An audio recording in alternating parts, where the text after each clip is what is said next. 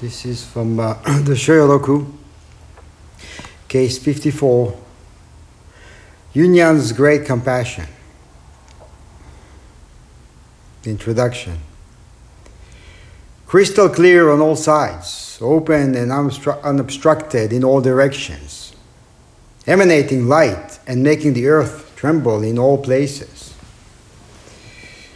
Subtly exercising spiritual powers at all times. Tell me, how is it manifested? The case. Yunyan asked Tao, what does the Bodhisattva of great compassion do with so many hands and eyes?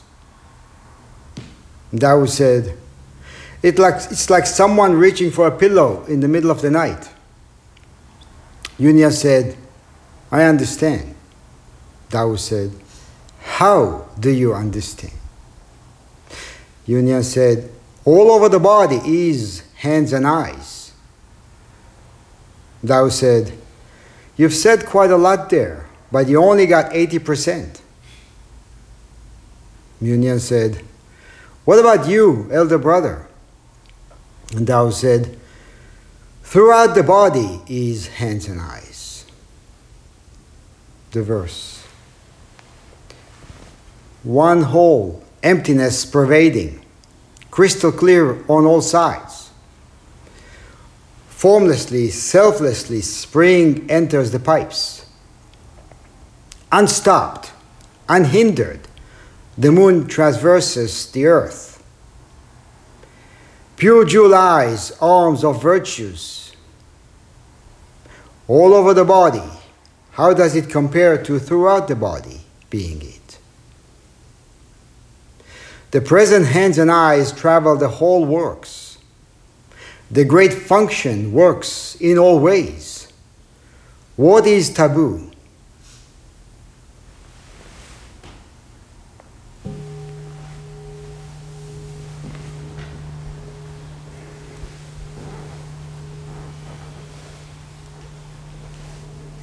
So in our koan study, we work with different collections compiled by various scholar monks from the Zen tradition. And in most cases, we encounter and work with a particular koan only once. In some cases, however, the same koan appears in more than one collection, and we are required to examine it again as we progress through our training. I remember when I first started to work with koans, I didn't understand why do we have to go back and work with a koan we have already done. And it took me a while to realize that going back was only in my mind as a linear and quantified process of working with koans. Koans are expression of a living tradition. It can only manifest through us, through the way we move, through the changes of our moment-by-moment lives, or through us changing. It can only manifest in the one who is in constant flux. So in the same way that we can't step into the same river twice, every time we look at a koan has to be fresh, new, so we can open up and recognize what we were unable to recognize previously. It's the same with reading Dharma-related text. You can read a book about it, put it aside, and go back to the same book 2, 3, 5, 10 years later, after going deeper into practice, and see it in a completely different way. In fact, what changes is not so much the seeing as much as what in us responds to the text. And practice is meant to revive, to bring to life something in us that is there but dormant. Something that we have to learn to trust over time. And the more we dive into practice, the more what we read becomes what we feel. So it's actually a wonderful thing to go back to koans that we think we have already passed and examine again. This particular koan appears in at least 3 different koan collections. The Heikigan Roku, the Shoyo Roku, and Dogen's Shobogenzo. And it's raising a crucial question. And it's basically telling us, look again, look even deeper. Pay close attention. And the question is, what does the Bodhisattva of great compassion do with so many hands and eyes? And the Bodhisattva of great compassion has different names. Avalokiteshvara, Kannon, Kanzeon, as in the verse we chanted this morning. And it is often depicted in a statue with multiple arms and many eyes. And in each hand, there is a different tool. Kanzeon literally means the one who hears, who sees the cries of the world. Which is also the awareness we work on raising every time we end with the 4 Bodhisattva vows. The gender of Kanzeon is not always clear. In some statues it appears as a male, in some it looks like a female, and it can also appear as neither male nor female, yet having characteristics of both. You know, some statues, you look at them and it looks like a female, but then you look at them from a different angle, and then you wonder, is it? Is it a female? What is it? Does it have to be this or that? Do we have to be this or that? In his translation of the Shobogenzo, Hubert Nierman writes, Avalokiteshvara was iconographically represented as being male. But after the figure came to China, it was often depicted or pictured as being a female, although not exclusively so. From the standpoint of Buddhist iconography, the male aspect represents the personification of compassion, whereas the female aspect represents compassion in action.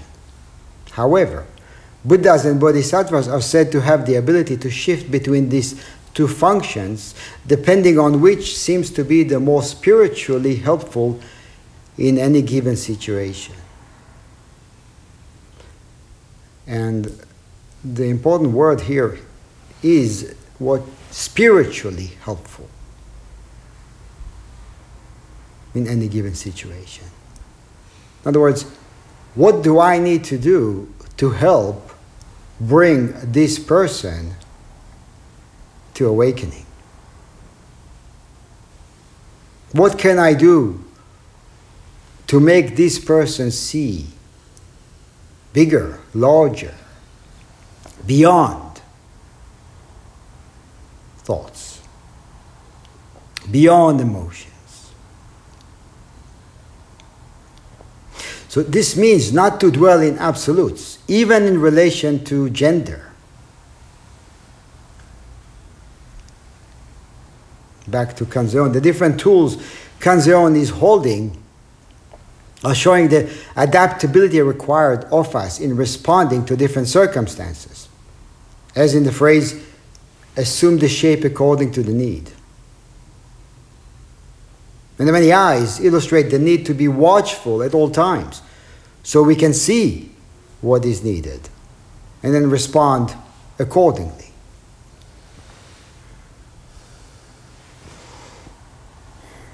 and respond in a way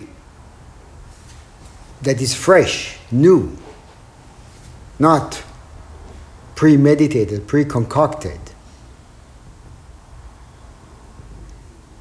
This is exactly what I spoke about last week in relation to how non-dwelling manifests through our everyday authentic expressions. And the words that capture it are buoyant, nimble, agile, adaptable, shape-shifting, humble, unassuming. And these expressions are like prerequisites for bearing witness to the pain and suffering of the world. They are the gateways to natural, unassuming, compassionate actions. True compassion arises out of the wisdom of seeing things as they are. Transient, interconnected, co-arising, impermanent, empty of fixed positions. As in the Hot Sutra. Avalokiteshvara Bodhisattva, doing the Prajna Paramita, clearly saw emptiness, all five skandhas, thus completely relieving misfortune and pain. Through seeing the emptiness of all things, compassionate action arises.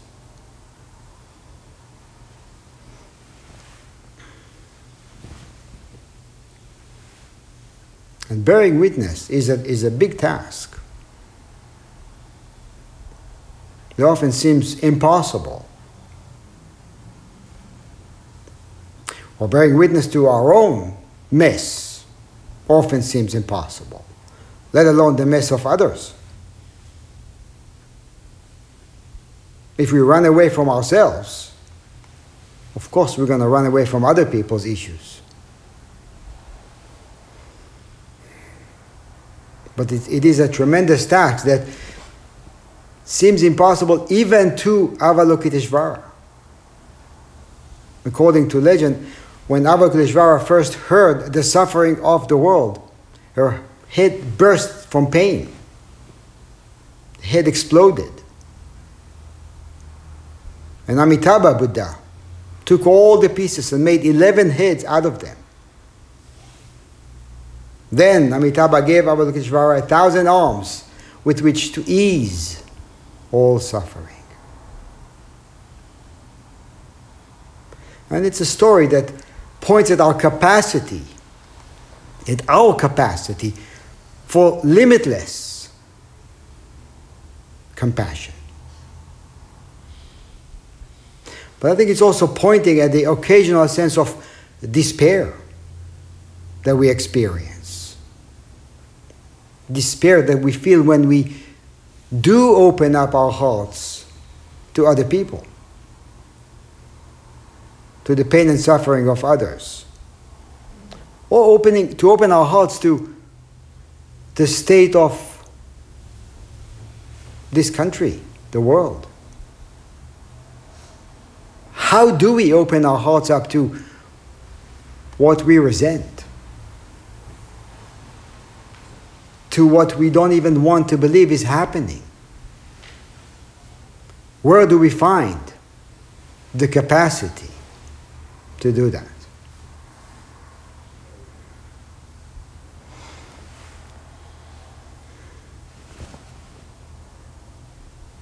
So is it in what we hear or what we see?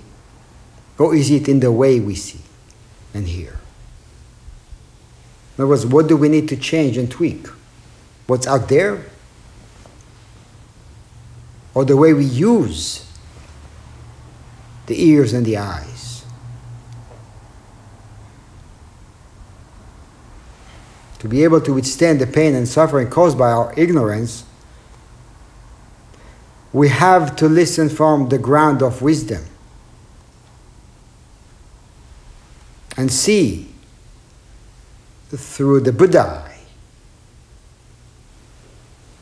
And in Zen we call this direct seeing. and direct hearing, or seeing from the source. It's kind of raw seeing which happens before it gets filtered by the mind, and before the discriminating consciousness takes over and makes decisions for us. And at that immediate and raw level of connecting and communicating with other people or with our environment, what I call I and what I call you are simply not perceived as separated. From there, I am you. From there, you are me. From there, you and I are redundant.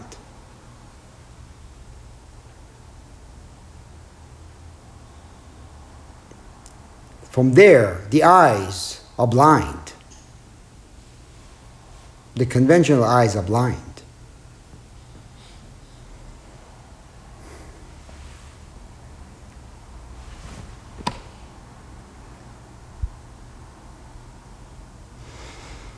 It's not intellectual or logical connection. It's actually most intimate connection that happens on a visceral level. And it can be explained, but it can't be felt as pure love, as I mentioned this morning.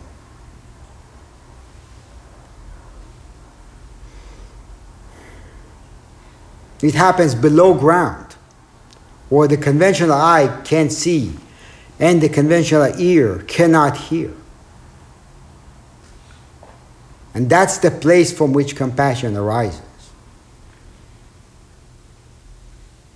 It's interesting that the word compassion actually points at this, points at unity. The first part, kom, means with or together. But the second part, pati, means suffering.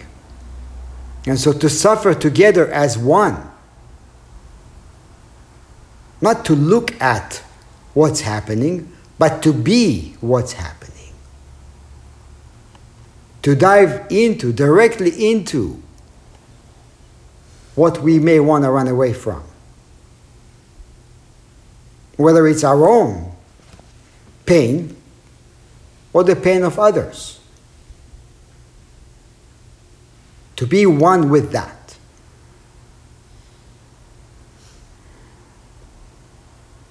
And we do feel as if we don't have the capacity to do that. But we do. Plenty of it.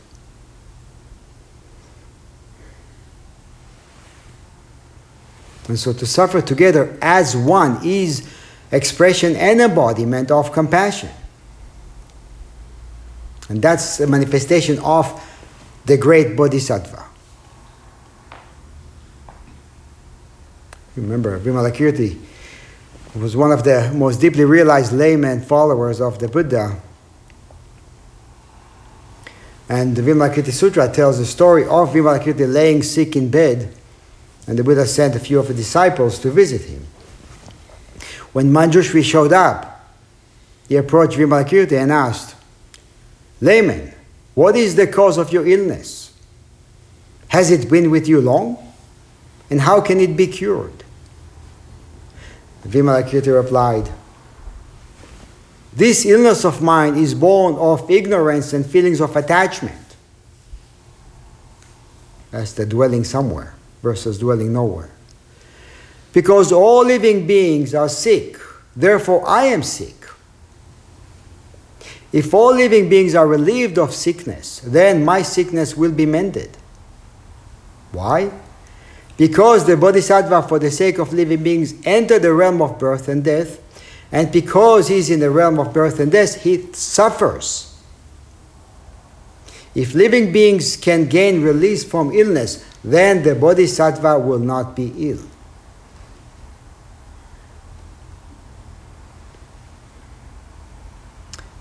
It's just basically all he's saying is that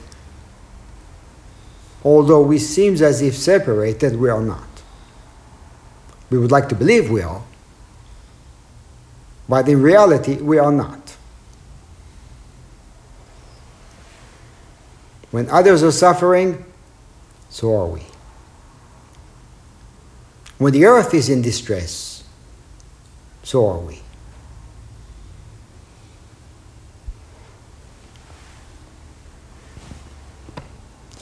In this koan, we encounter Yunyan and Dao, two Dharma brothers who studied with Master Yaoshan in the 8th, 9th century China. And they both became Dharma teachers, successors. Yunyan actually was the teacher of Dongshan, the founder teacher of our Soto Zen tradition. So Yunyan asked Dao, what does the Bodhisattva of great compassion do with so many hands and eyes? And Dao said, it's like someone reaching for a pillow in the middle of the night. Reaching for a pillow in the middle of the night. So imagine this simple example of groping for a pillow in the middle of the night. Naturally authentic, unassuming, free of any calculations or thoughts.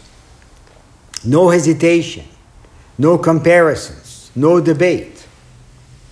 No gain and loss, no right or wrong. The hand just moves and grabs and adjusts the pillow. Completely in the dark.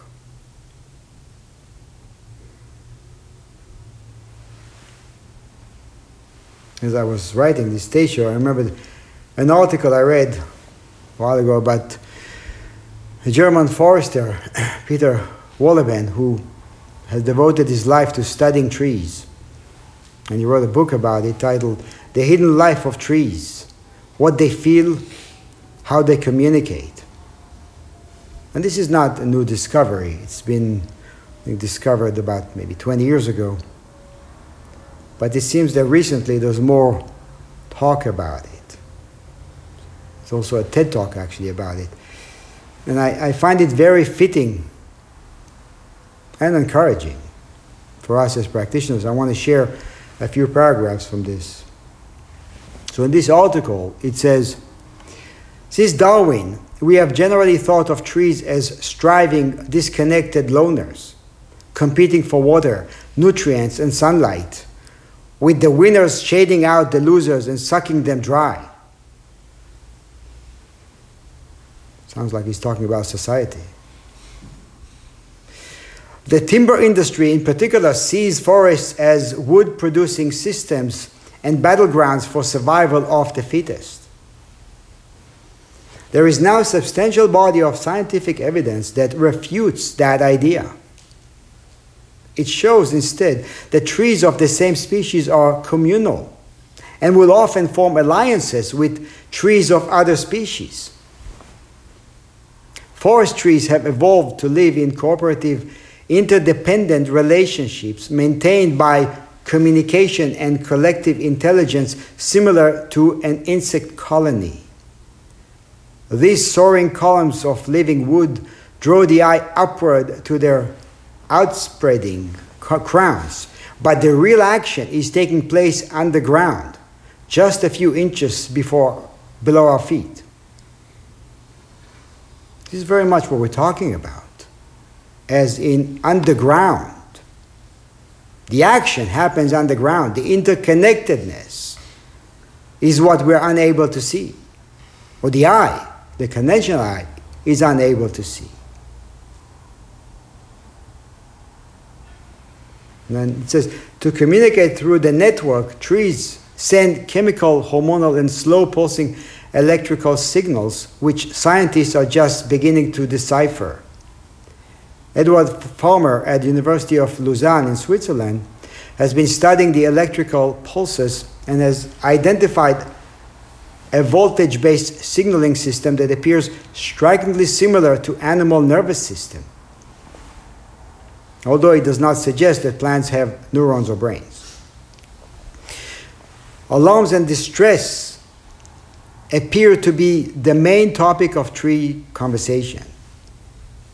Monica Gagliani of the University of Western Australia has gathered evidence that some plants may also emit and detect sounds, and in particular, a crackling noise in the roots at a frequency of 220 hertz, inaudible to human.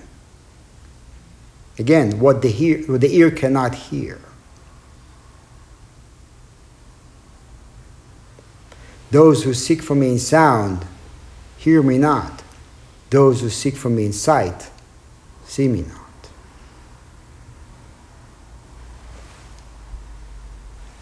Trees also communicate through the air, using pheromones and other scent signals. Wohllebens' favorite example occurs in the hot, dusty savannas of sub-Saharan Africa, where the wide-crowned umbrella thorn acacia is the emblematic tree.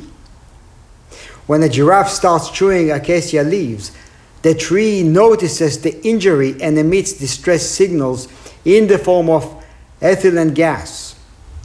Upon detecting this gas, neighboring acacias start pumping tannins into their leaves. In large enough quantities, these compounds can sicken and even kill a large giraffe. It's quite amazing. Trees can detect scents through their leaves, which for Wohllebens qualify as a sense of smell. They also have a sense of taste. When elms and pines come under attack by leaf-eating caterpillars, for example, they detect the caterpillar saliva and release pheromones that attract parasitic wasps. The wasps lay their eggs inside the caterpillars, and the wasp larva eats the caterpillar from the inside out. Very unpleasant for the caterpillars, says Wohlleben, very clever for the trees. And then a recent study from Leipzig University and the German Center for Integrative Biodiversity Research shows that trees know the taste of deer saliva. When a deer is biting a branch, the tree brings defending chemicals to make the leaves taste bad. He says, when human breaks the branch with his hands, the tree knows the difference and brings in substance to heal the wound. Then mother trees are the biggest, oldest trees in the forest with the most fungal connections. They're not necessarily female, but Seymour, the neuroscientist, sees them in a nurturing, supportive maternal role. With their deep roots, they draw up water and make it available to shallow-rooted seedlings. They help neighboring trees by sending them nutrients, and when neighbors are suffering and struggling, mother trees detect their distress signals and increase the flow of nutrients accordingly. It's fascinating. It's fascinating because we walk around the forest and it's the last thing we think about, because we don't see it. It's fascinating, but I think not so much for a practitioner. Of course. Right? That would be the most logical response for us, of course. Although maybe science did not know that before, of course, that's what's happening. How could it be otherwise? Only we humans act otherwise. Everything around us acts perfectly in accord with. We fight it. And this is the same as Vimalakirti is saying, because all living beings are sick, therefore I am sick. I think the trees know better how to live the Vimalakirti Sudra than us. If all living beings are relieved of sickness, then my sickness will be mended. How could it be otherwise? So is there volition? Do they think about doing what they're doing. So some scientists are skeptic about it too. There's another line there, another paragraph says, not all scientists are on board with the new claims being made about trees. Where Simard sees collaboration and sharing, her critics see selfish, random, opportunistic exchanges. Stephen Woodward, a botanist from the University of Aberdeen in Scotland, warns against the idea that trees under insect attack are communicating with each other, at least as we understand it in human terms. It says they are not firing those signals to anything. They are emitting distress chemicals. Other trees are picking it up. There's no intention to warn. He's right. But what this botanist does not understand is that the way trees function is like groping for a pillow in the middle of the night. That's where practice comes in. There's nothing special about compassion, about interconnectedness. In fact, there's no intention. Even that is gone. The hen knows how to do what it does. And we know how to do what we do when we trust it. When we get out of the way and allow love to manifest, it does what it needs to do.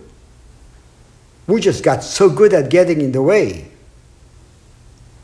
that we may find this description fascinating. Wow, that's amazing. Trees communicate. Trees are just being trees. So he's right. But the way he's seeing it is wrong. He's seeing it from a differentiating eye, through a differentiating consciousness.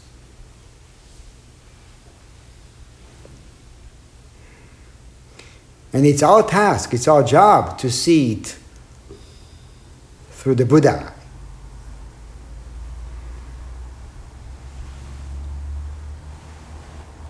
So of course there's no intention. There's only natural expression of a tree being a tree. There's no room for what we may call altruism, kindness, and even compassion. When you meet the Buddha, kill the Buddha. When you meet compassion, kill compassion too.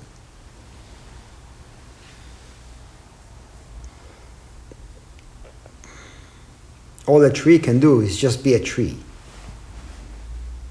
And in being a tree, it is the entire forest. So where is all that we need to do is be human, and being human is being humanity itself. Where's that? You know, the Bodhisattva of great compassion does not wake up in the morning and says, today I will be a good guy. Walk around, ask people, what can I do for you? So at the end of the day, I can sleep well knowing I was a good person today.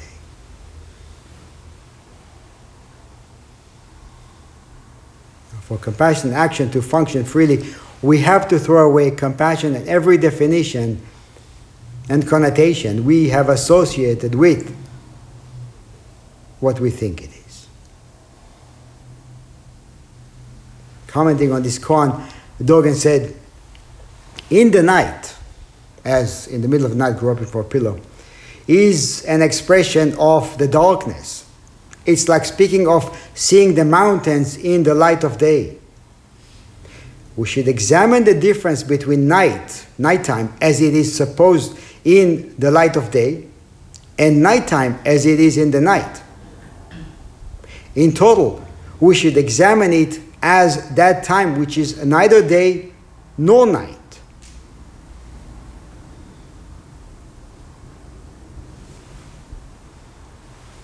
Is the person, he says, yes, is the person in the words like a person groping for a pillow only a word or a metaphor? Or is this person being normal person, not an ordinary person?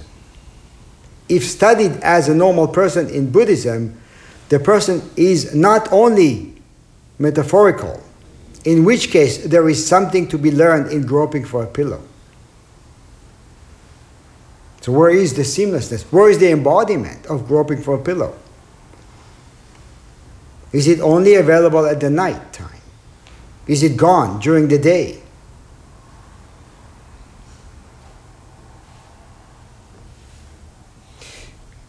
Is it found in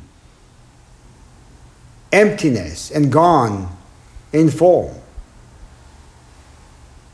Do we make excuses to leave it alone? Well, this is what we experience when we go deeply into samadhi, but, in the city, it's different.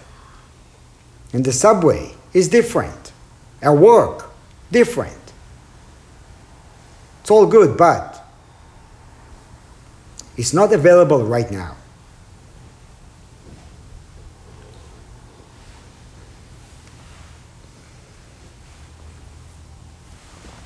Dogen points out that Kannon's hands and eyes are not something attached to her body, which would make them separate entities, but rather an expression of the totality of her being. The hand, the tool it's holding, and the situation being attended to are seamless. In the same way that the trees communicate. They don't even communicate. We call it communication just so we can refer to it.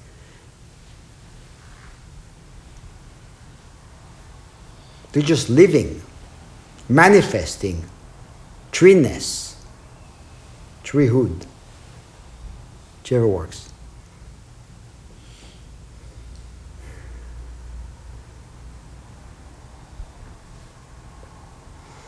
As in Bodhidharma's triple emptiness, no giver, no gift, no receiver.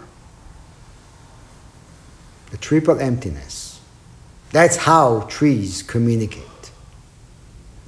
That's how we know how to communicate. Potentially.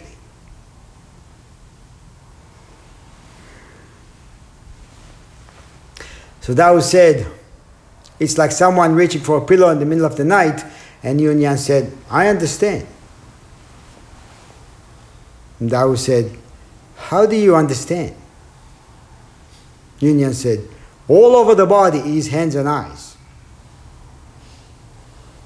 So Tao responded by saying, well, you've said a lot here, but this is only 80%. You only have got 80%. Yun Yan said, well, what about you? And Tao said, throughout the body is hands and eyes.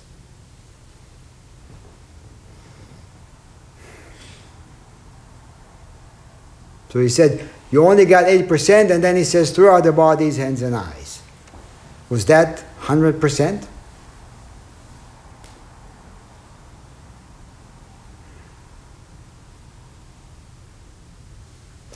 What is the entire thing? What is completion? What is complete compassion?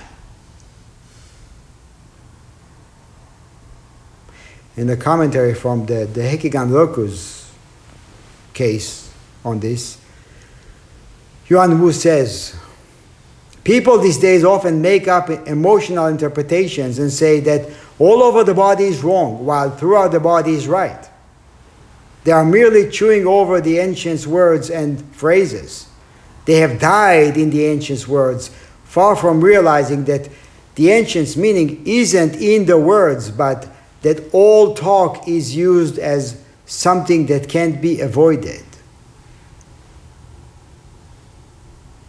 Well, we can't avoid using words.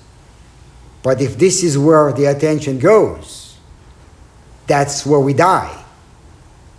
It's called dying at the phrase.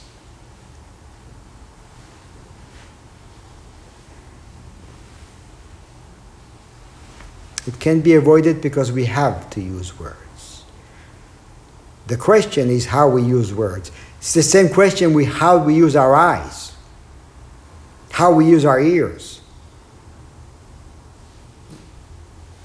Are we free to use words? Or are we free when using words? People these days, Yang Wu says, people these days add footnotes and set up patterns saying that if one can penetrate this case, then this can be considered understanding enough to put an end to study. Groping with their hands over the bodies and over the lamp and the pillar, they all make a literal understanding of throughout the body. If you understand this way, you degrade those ancients quite a bit, or you disparage the Buddha, as we say. Thus it is said, he studies the living phrases, he does not study the dead phrases. You must cut off emotional defilements and conceptual thinking, become clean and naked, free and unbound. Only then you will be able to see this saying about great compassion.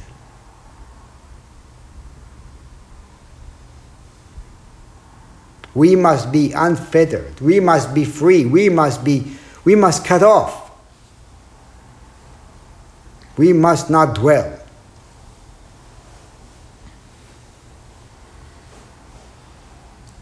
And Yuan Wu is saying that if you want to understand true compassion, we need to dive into functioning that is not hindered by emotional or intellectual interpretations. Again, like groping for a pillow in the middle of the night.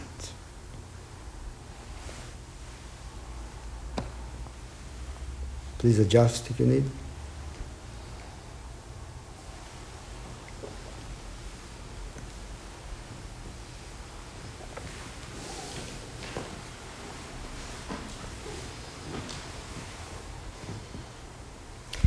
It says that there is an eye on the hand, so it knows how to find the pillow. And the story about the blind merchant, after the rain, he would wear pure white socks and go to the market. And someone asked, "You're blind. How come the mud on the road does not soil your shoes?" The merchant raised his staff and said, "There is an eye on the staff." And the commentary says, the merchant is a proof. When reaching for a pillow at night, there is an eye on the hand. When eating, there is an eye on the tongue. When recognizing people upon hearing them speak, there is an eye on the ear. And the Buddha also spoke about the interchangeability of the six senses. When one sense is diminished, the other senses become sharper or take over. And this is actually very much the same as what happens in the forest. When one tree is in need, the other trees compensate.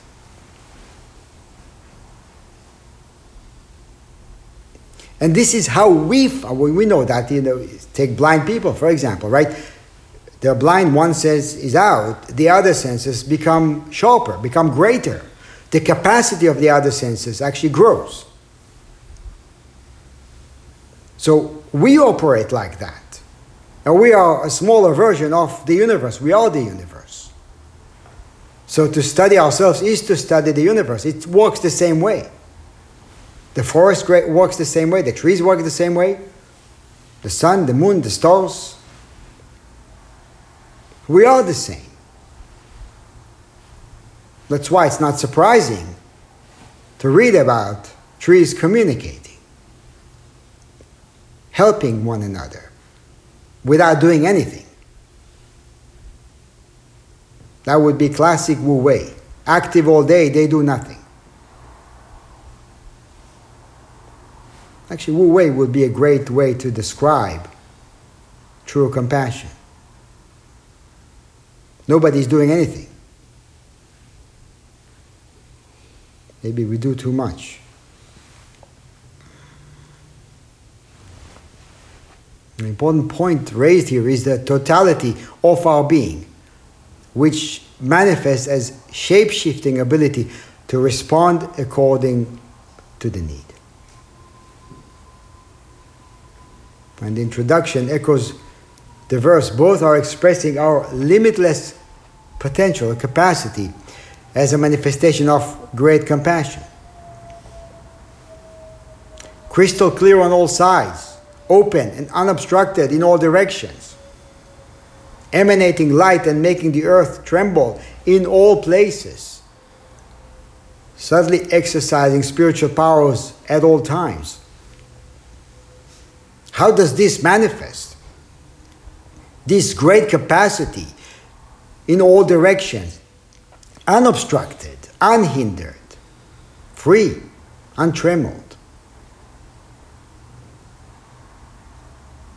How does it not manifest? If you go to the most basic fundamental expressions, which is what groping for a pillow of in the night is referring to. If we go to what we take for granted and we examine that, we can see that we can actually live our lives this way.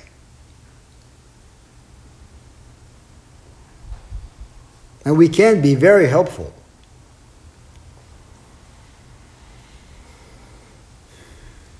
In verse, one whole, emptiness pervading, crystal clear on all sides.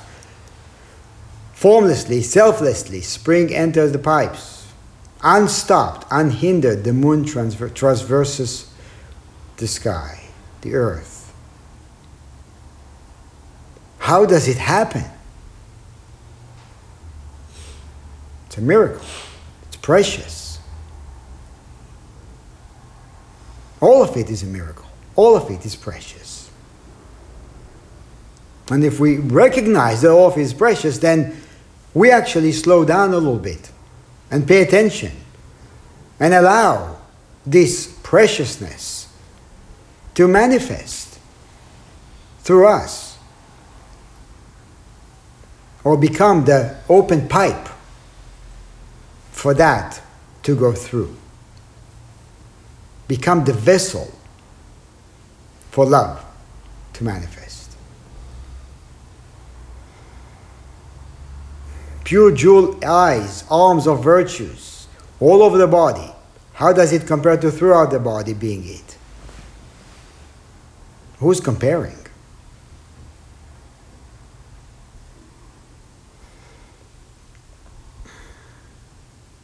The present hands and eyes travel the whole works. The great function works in all directions, all ways. What is taboo? And the footnote says, no right or wrong.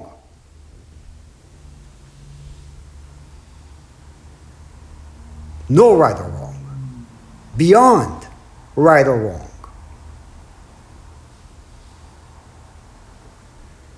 And beyond right or wrong, there is no taboo. How does compassion manifest? No one knows. No one knows. So when no one knows, when no one moves, what do we see? Because if nobody moves, then there's only a manifestation of compassion. But first we have to become no one. Or we have to realize being no one. So, like the tree. Why do they do that?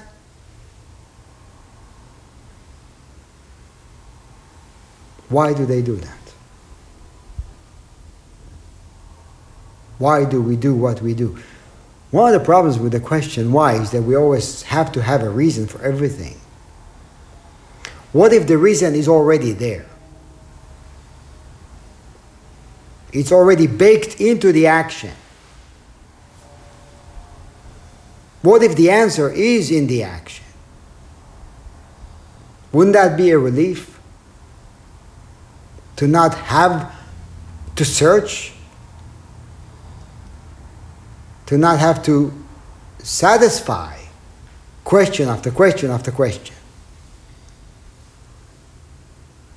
Wouldn't that be a relief?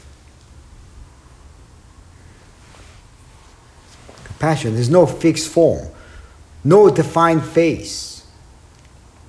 You let go of right or wrong. Everywhere you are with the way.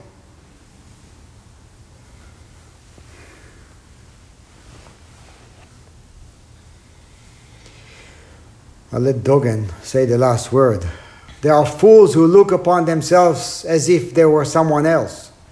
And there are the wise people who regard others as themselves.